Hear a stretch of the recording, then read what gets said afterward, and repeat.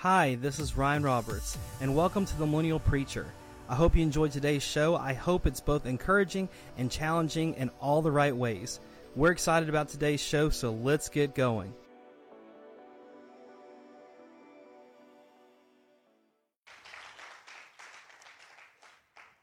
I want to preach a sermon to you called Fool's Gold. Say Fool's Gold. I just want to know you're here. There we go. That's so good. If you have a Bible, turn to Numbers 14. If you don't have a Bible, I got a big giant one right behind me. When you got it, say you got it.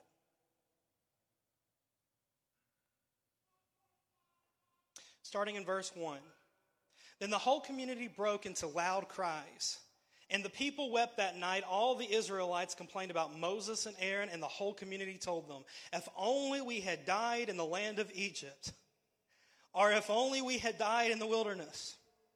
Why is this Lord bringing us into the land to die by the sword? Our wives and our little children will become plunder. Wouldn't it be better for us to go back to Egypt, back to bondage? So they said to one another, let's appoint a leader and go back to Egypt.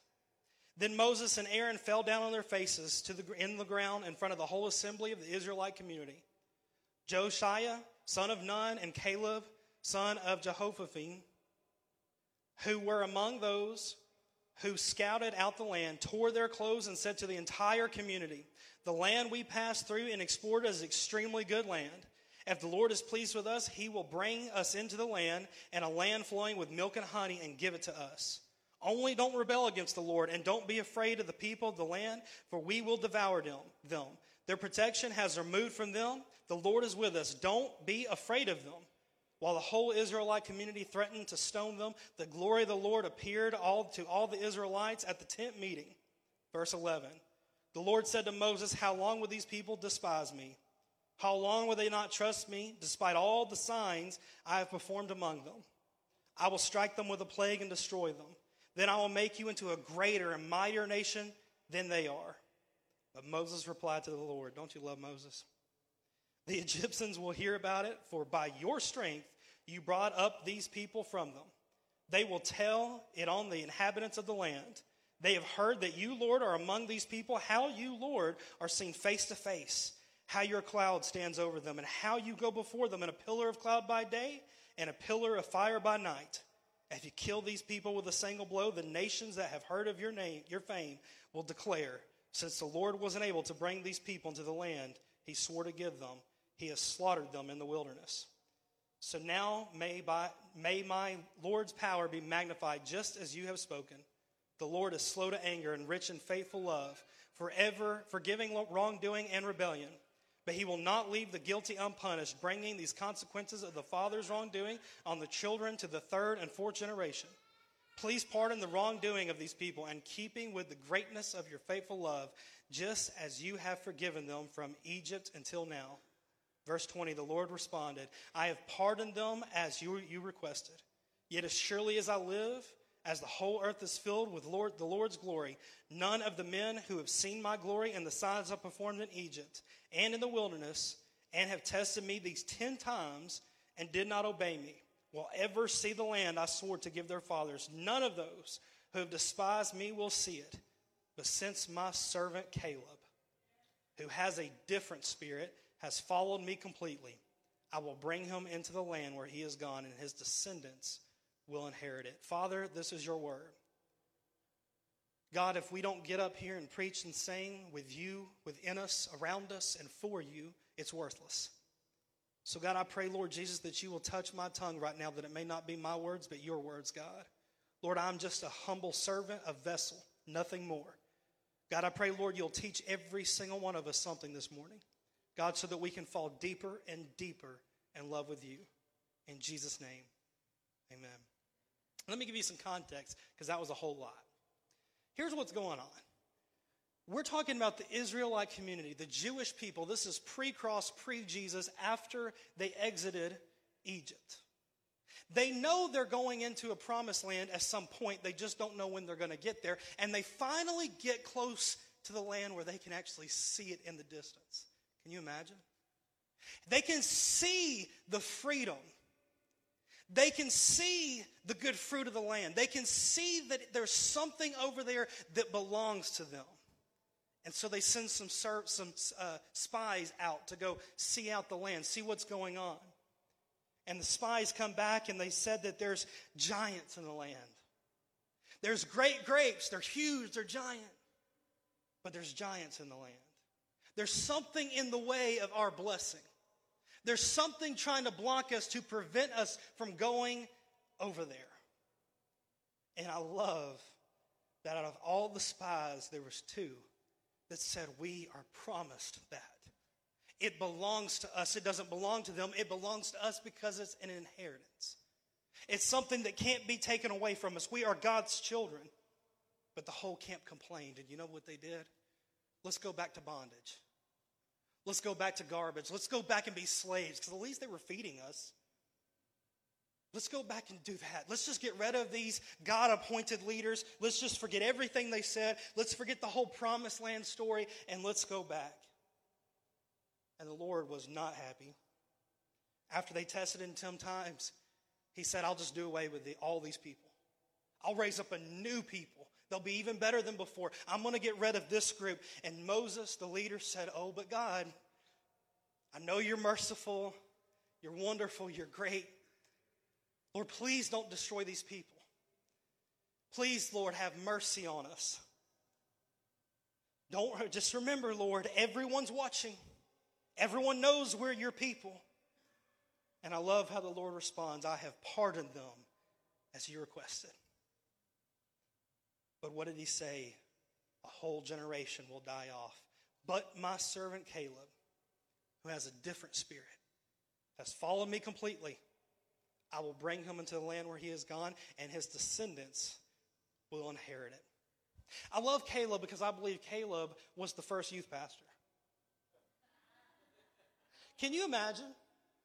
A whole generation died off, but their children had to be raised by someone who believed in the full gospel,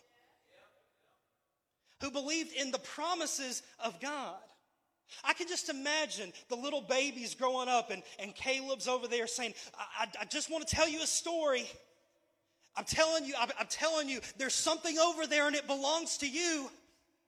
I'm telling you, there's something good over there. There's something that's going to change your whole life. No more in tents, no more in wilderness. We will have our own land and we will be God's people. Can you imagine? He had to remind them of that. Studies suggest that it was about 40 or so years that he had to keep reminding the children this, to the point when they were adults and he was in his 80s. And every day I can just see him. Please, I'm telling you it's real. I'm telling you it's real. I'm telling you God's real. I'm telling you there's something better. It's just right over there. Just keep going. Come on, keep obeying the tenets of God. Keep trying your best. I promise we're going to get there. I love Caleb, the first youth pastor. There was a study that was done. A sociologist, Anthony Campolo, tells about a study in which 50 people over the age of 95 were asked, if you could live your life over again, what would you do differently? From their answers, there were very many, but there were 3 that emerged the most common. Number 1, if I had to do it over again, I would reflect more. Number 2, if I had to do it over again, I would risk more. And number 3, most important for today, if I had to do it over again, I would do more things that would live on after I'm dead. Colossians 3:23-24 says, whatever you do, do it enthusiastically, as something done for the Lord and not for men, knowing that you will receive the reward of an inheritance from the Lord. You serve the Lord Christ. So this morning, I'm talking to you about an inheritance. I'm talking to you about something that if you are a child of God, if you are a Christian, a born-again believer, you and I have an inheritance that's better than a promised land. There's something even greater that we can possess. See, I believe that Jesus said the kingdom is now at hand. I don't have to wait to get to the streets of gold. I have an inheritance today. That's a good place to say amen. That's what we're talking about. I don't know how else to describe it, but I know there's something that we all understand. We understand that gold is a tangible example of an inheritance, yes? So I'm going to do a play on of words, and I've got some gold bricks over here that are your inheritance.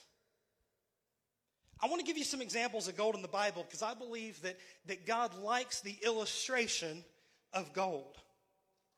The value of God's word, wisdom and judgment, that's Job 28, Psalms 19, Psalms 119, Psalms 128, Proverbs 3, all talks about God's word as gold. The pure foundation of the gospel of Jesus Christ, 1 Corinthians 3, Revelation 3:18. The sanctification or purifying of one's faith, amen.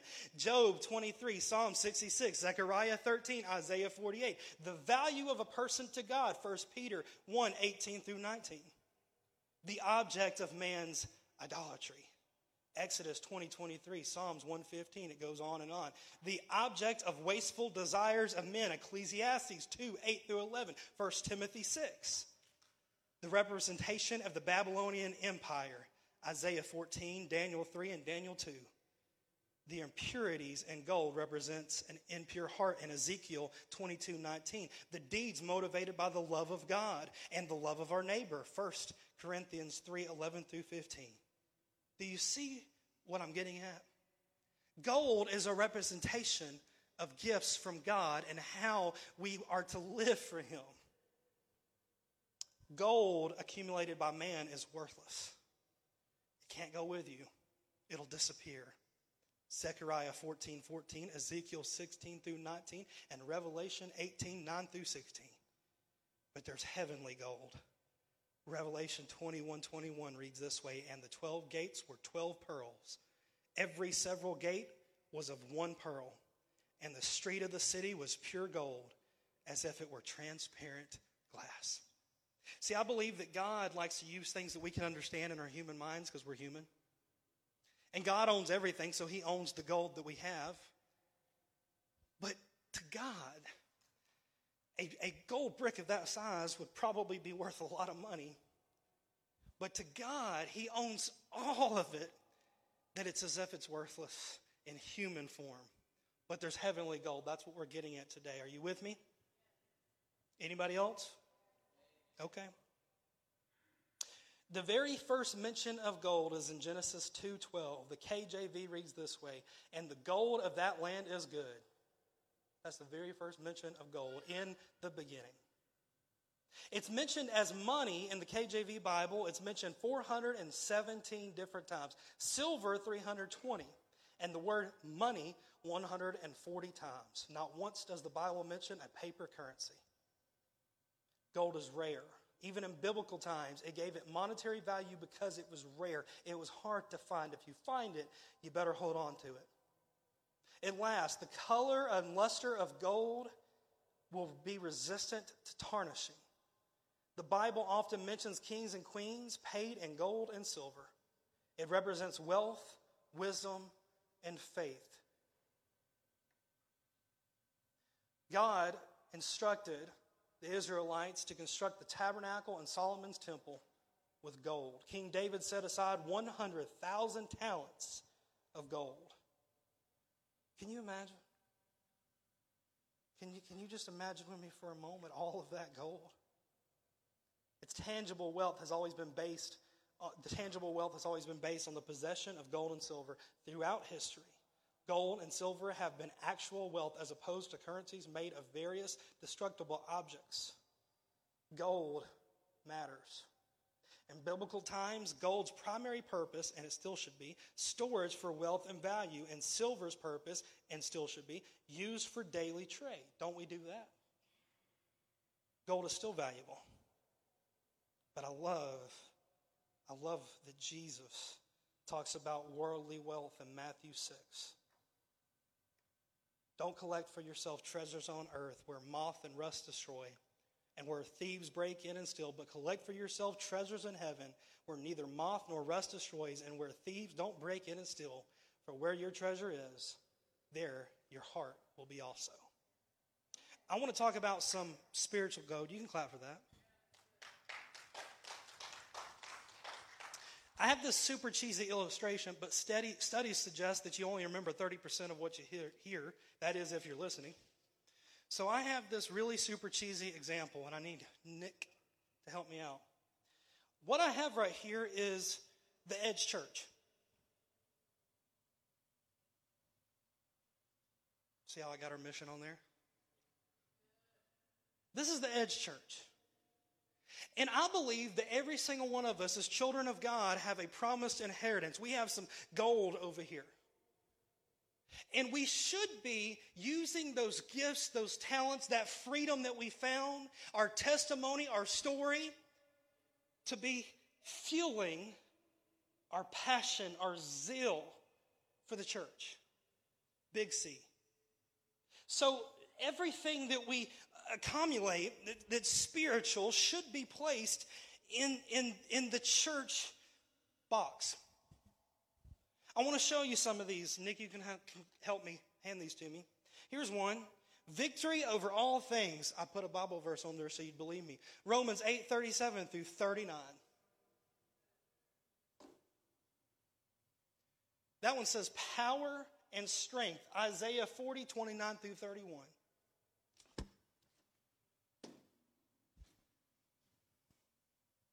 That one got stuck. It was good gold.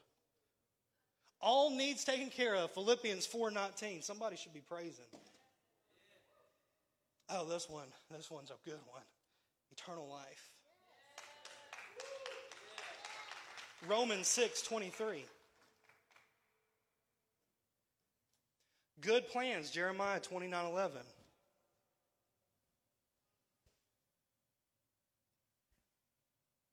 Rest. Amen. Matthew 11:28 through 29. Don't be ashamed to take a rest. God promised it to you. It's okay to sit down, just get back up. Peace of mind, John 14:27. Just hold that one.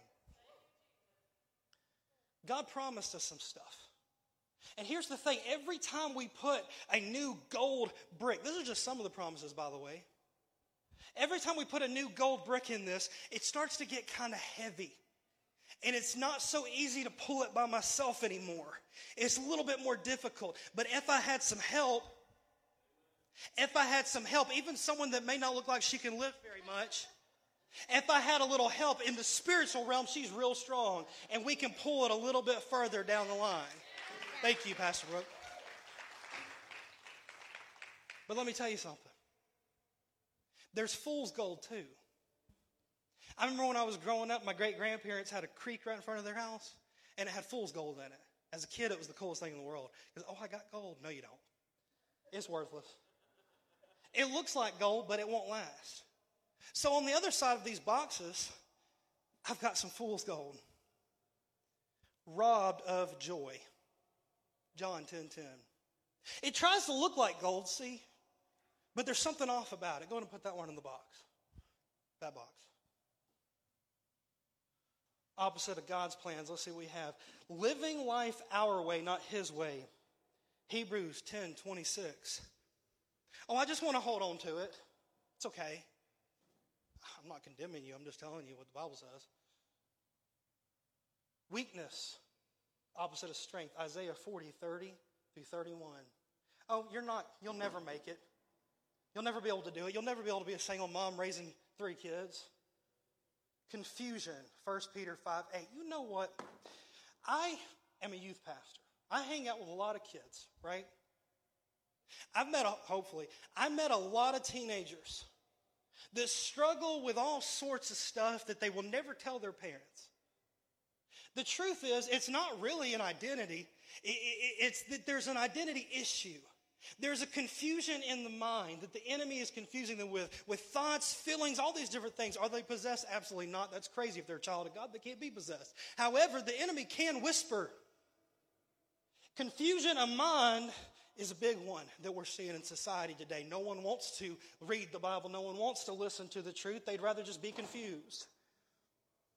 Opposite of all needs taken care of. Let's see what we got. A poor mindset. I ain't just talking about money.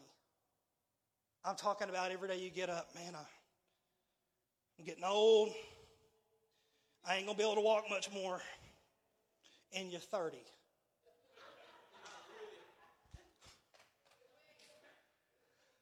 Be careful what your confessions are. You know, I've met a lot of Pentecostal pastors, preachers, evangelists, prophets, I don't know, whatever. And all of them will tell you to watch your confessions. Well, you know, for a long time I thought, do we really have that much power in our tongue? And then I remembered that God birthed the whole universe and the whole world with just words. So your words, my words, have a lot of value and a lot of weight to what happens. Am I saying you're going to be perfect every day? Am I saying if you don't feel well, you shouldn't go to the doctor? Of course I'm not saying that. I'm just saying be careful what you speak over yourself, over your kids, over your spouse, and over your church.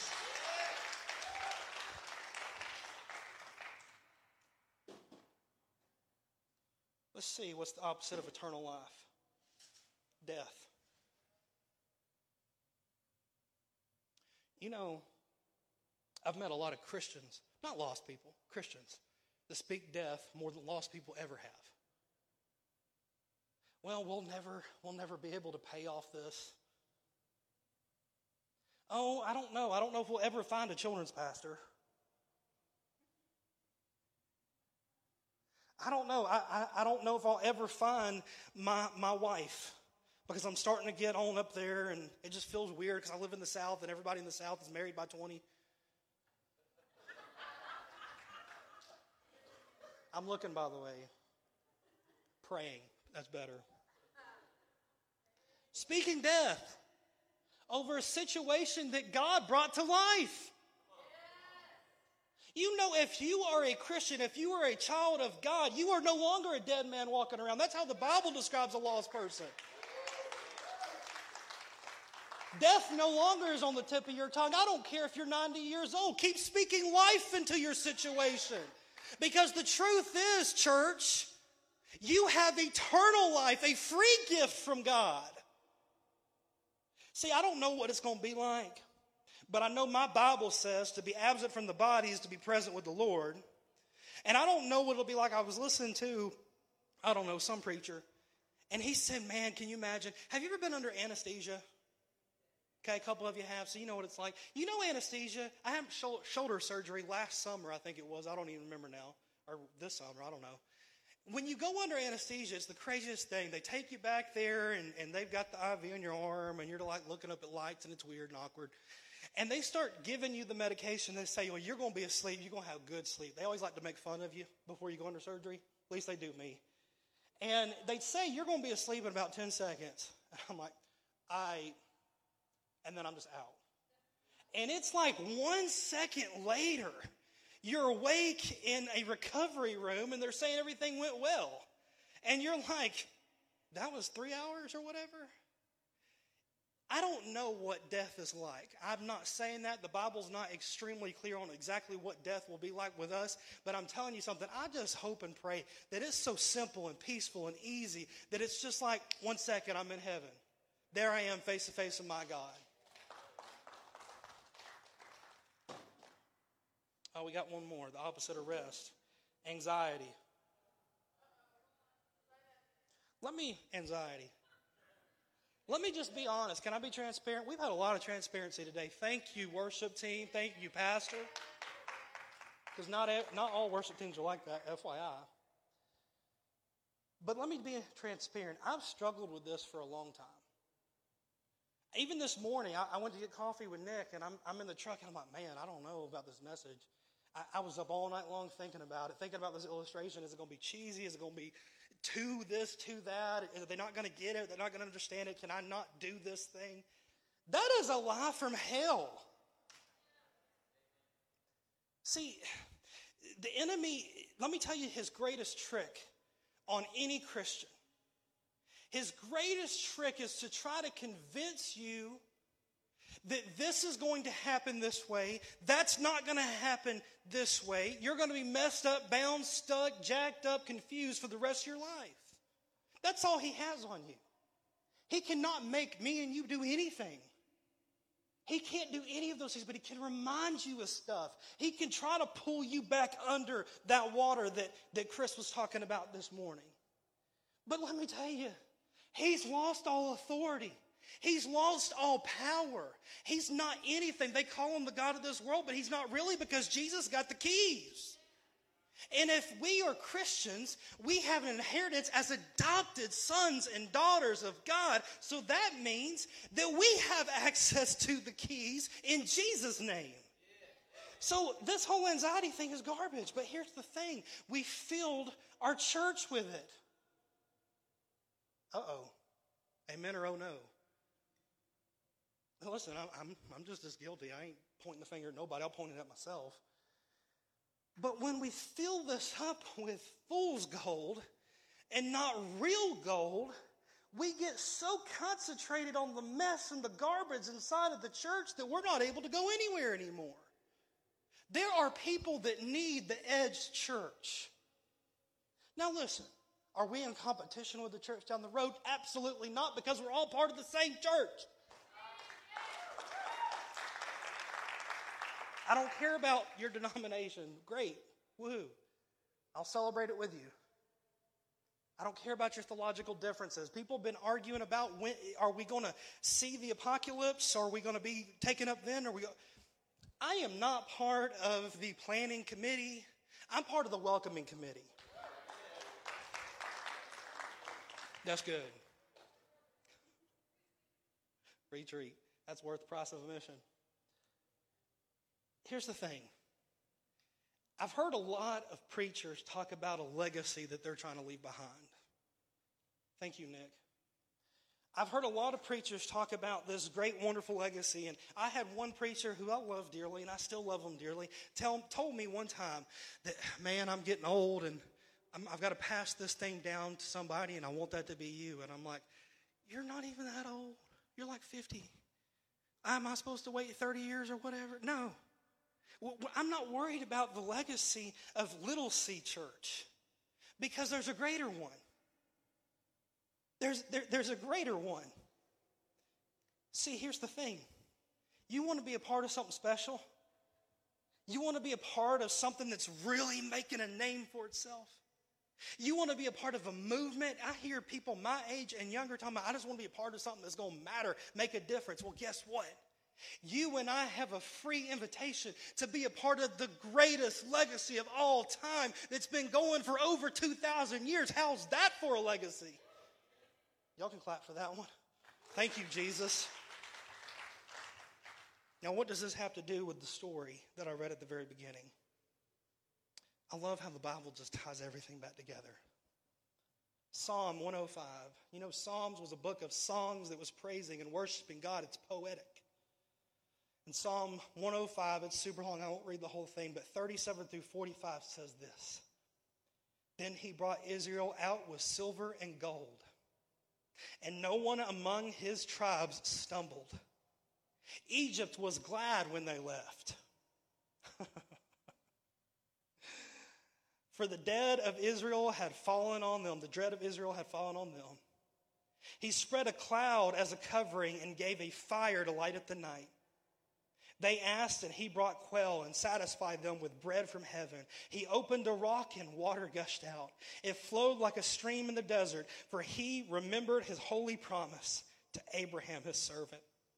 He brought his people out with rejoicing. He chosen ones with shouts of joy. He gave them the lands of the nations, and they inherited what other people had worked for.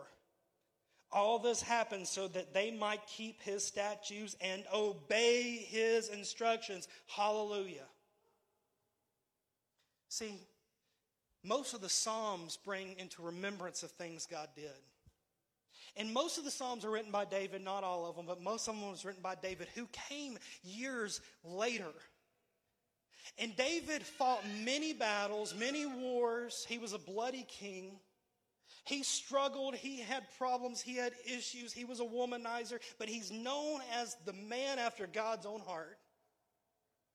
And this psalm brought into remembrance of the time in the wilderness when a whole generation died off and they wanted to go back to Egypt. But what does the Bible say? Egypt was glad that they were gone.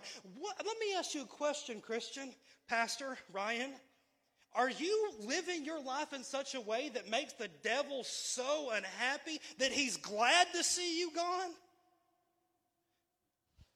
And then finally in those verses he says, And then they were brought into a land which was their inheritance that somebody else worked for. Who's our somebody? Who's the guy who worked for us? Let me tell you, his name is Jesus. See, Jesus was the Son of God. You may or may not believe that. It's okay. You're in the right place either way.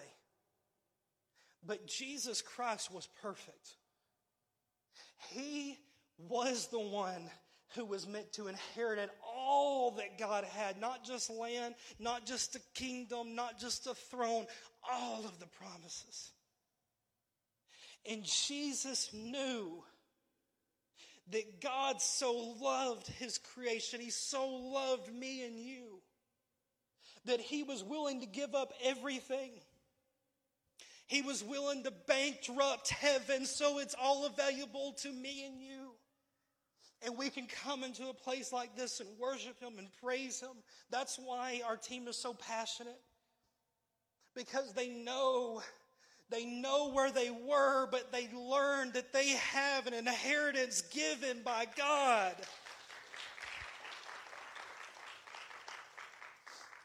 Jesus was the one that worked for yours and mine inheritance.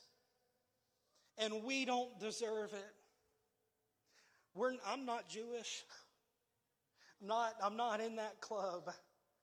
But he sent a son, and when they didn't receive him all those years ago, he said, well, go find the Gentiles, go find the people that aren't Jewish people, go find them, and I bet you they'll receive it and they'll get it. And that's why we're standing here on Price Road. So what am I saying? And I'm closing.